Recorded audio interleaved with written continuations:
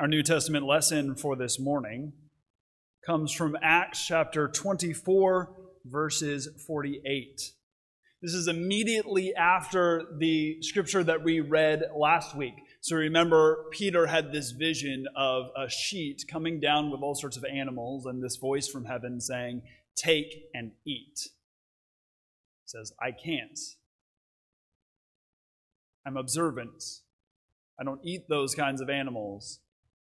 And the voice from heaven says, "What I have made clean, do not call unclean." And then he gets a visit from people sent by Cornelius, a Roman centurion. And he is now following those men to the house of Cornelius. Listen for God's word to speak to you.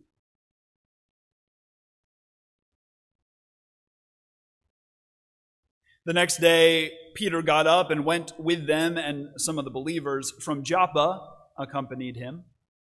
The following day, they came to Caesarea. Cornelius was expecting them and had called together his relatives and close friends. On Peter's arrival, Cornelius met him, and falling at his feet, worshipped him, but Peter made him get up, saying, "Stand up, I'm only a mortal."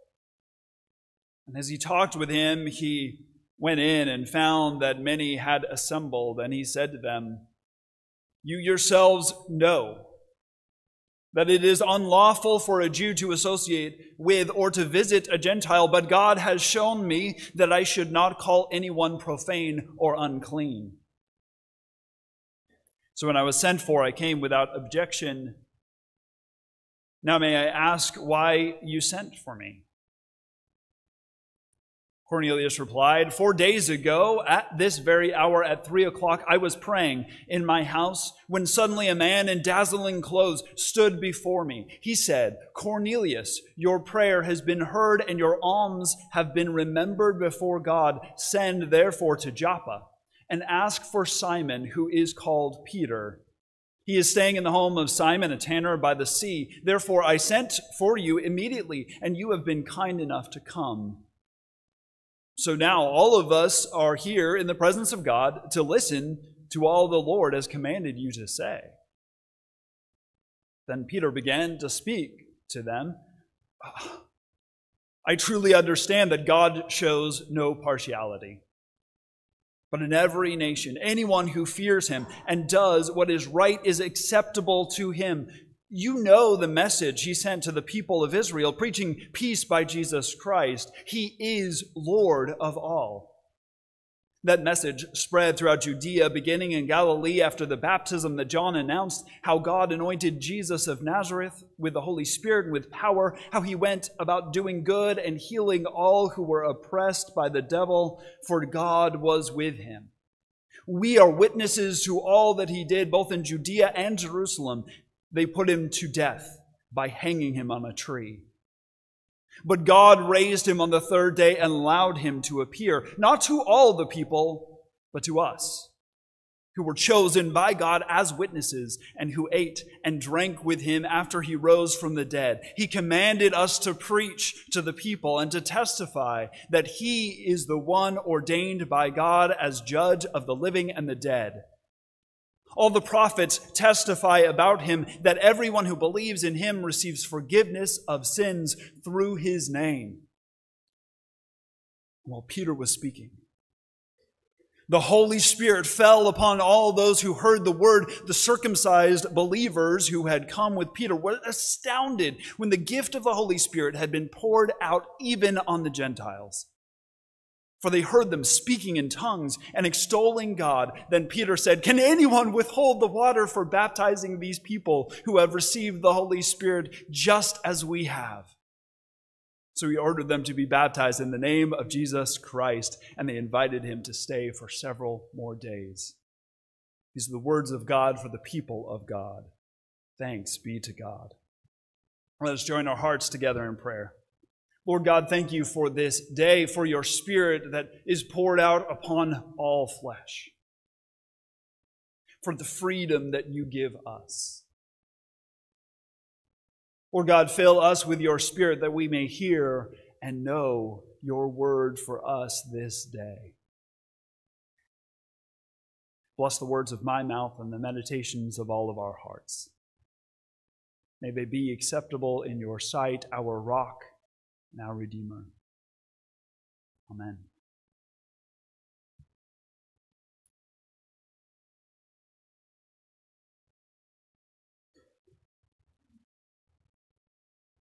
Several men gathered. There was an exceptionally pregnant pause as they all sort of made eye contact with one another. The deep words just having been read to them hung in the air.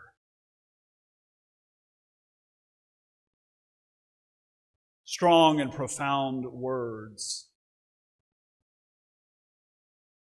that all men are created equal and endowed by their Creator certain unalienable rights, that among these are the pursuit of life, liberty, and the pursuit of happiness.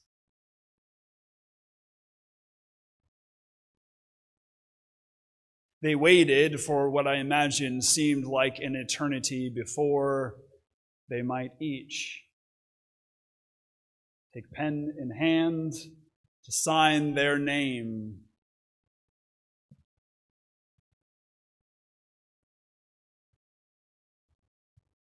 to give of their rights, their treasures, and their sacred honor in pledge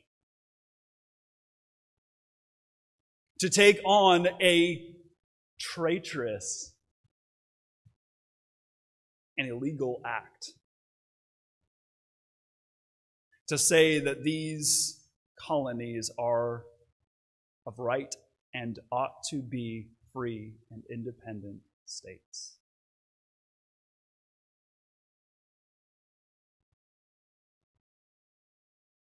I'm sure they thought of all that would come after signing this Declaration of Independence. What it would mean for them individually. What it would mean for them together. What would it mean for this fledgling country? So many unknowns. So many thoughts perhaps going through their mind. What would this mean?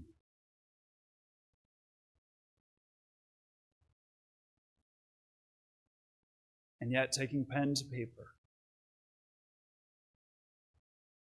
going against tradition, going against the law of the land, to make this strong declaration.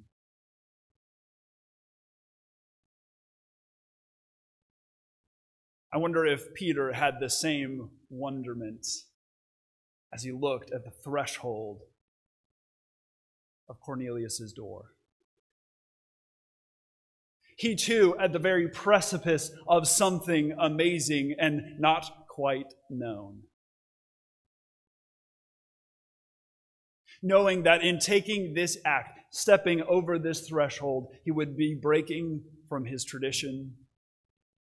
He'd be breaking from his laws, the law of his people, his own understanding of who they were. Perhaps he thought of all the ramifications for he himself. What would all the other apostles think? What would my fellow Jewish people think if I step over this threshold? And yet he had seen something amazing, a vision from the living God. Not once, but 3 times.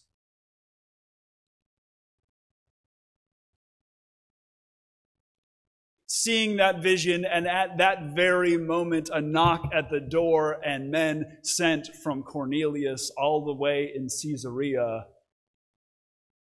to come and get him.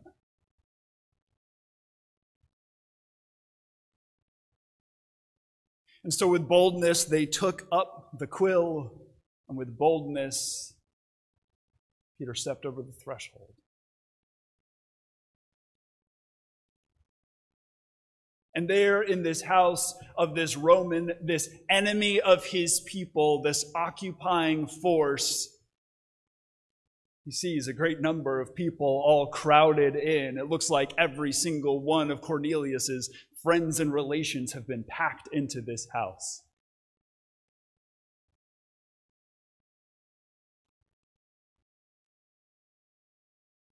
What do you want me to say? Cornelius tells him an amazing story of a vision from an angel coming to say, "Go speak to Simon. His name is Rock, Peter. He's by the sea, in the house of another guy named Simon. He's got something important for you." So I don't know. What do you want to say to us?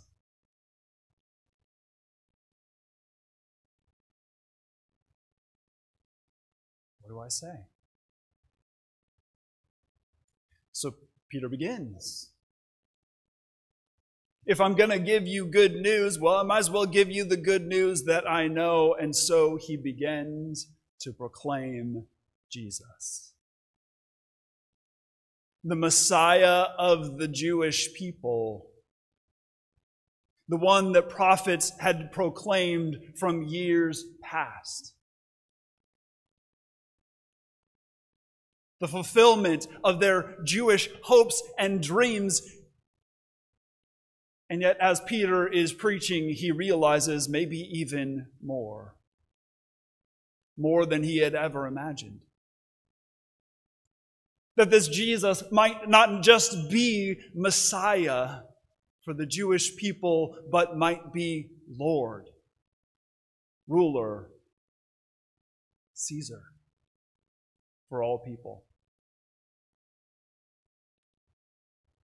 That the very fact that he has been called here to this place to speak to these people means that this good news of Jesus, who lived and died and rose again, might also be for these. He proclaimed freedom.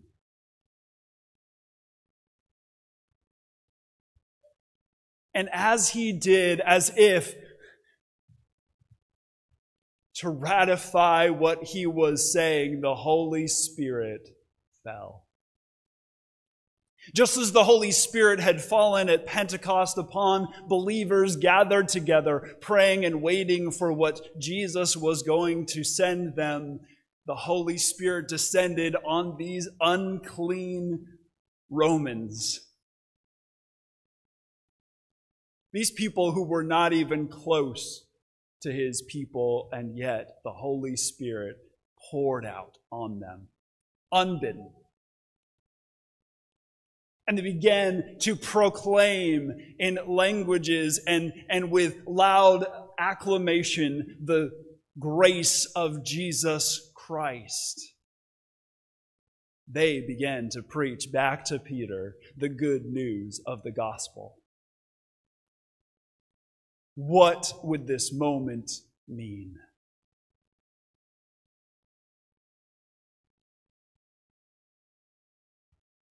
It was a clear statement, a clear declaration that these are my people too.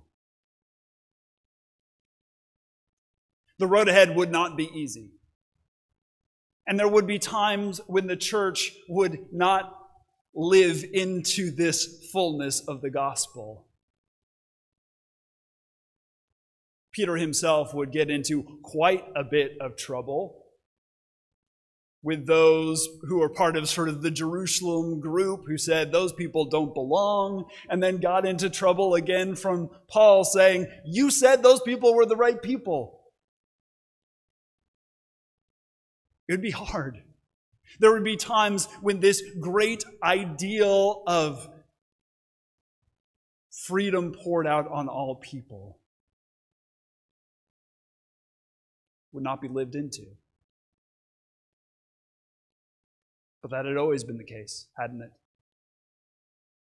Isaiah spoke with strong words towards his own people, the people of Israel. You are not living up to the standards that I have set for you.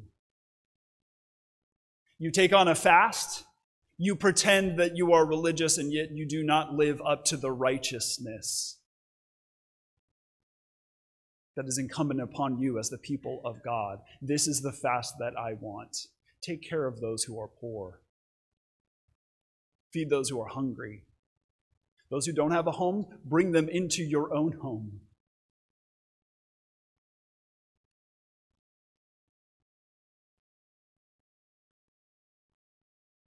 Anybody nervous when Louise so beautifully read those words?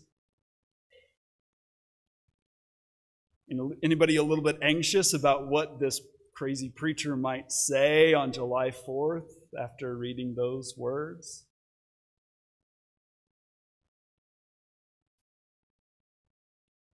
We don't always live up to the high calling that we have laid out for ourselves.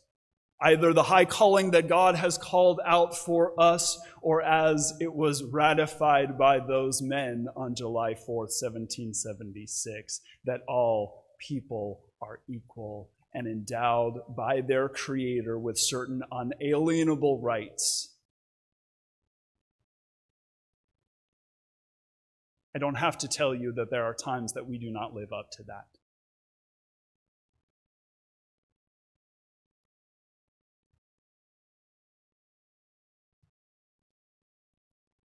Because freedom is hard. Freedom means that we can do anything. And freedom means that sometimes we don't make the right decisions.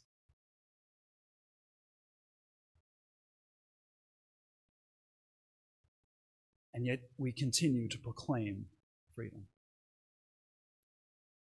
We continue to gather together on July 4th, 255 years later, to proclaim boldly freedom. That all people are created equal. Have we taken a little while to get to some people? Yes, we have.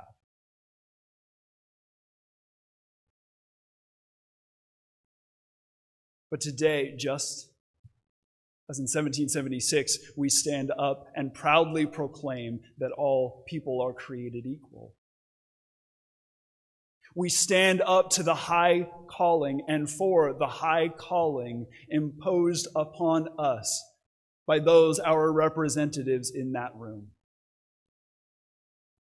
We proclaim a freedom that is for us and our children, and for those who are far off, the good news of the gospel proclaimed in Jesus Christ.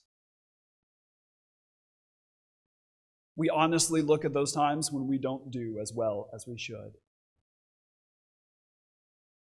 And in freedom, each day, take up that same mantle of freedom and equality and the good news of Jesus Christ, and we live it as well as we can this day, and hopefully better today and tomorrow than we did yesterday.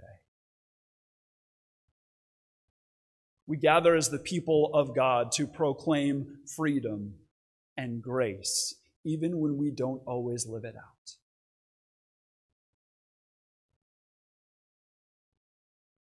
Because we've been given the freedom and the grace to do so. And so this day, as in every day, this July 4th, as in every July 4th, we stand and say, we are people made free by God. And proclaim that freedom to all around us. Amen.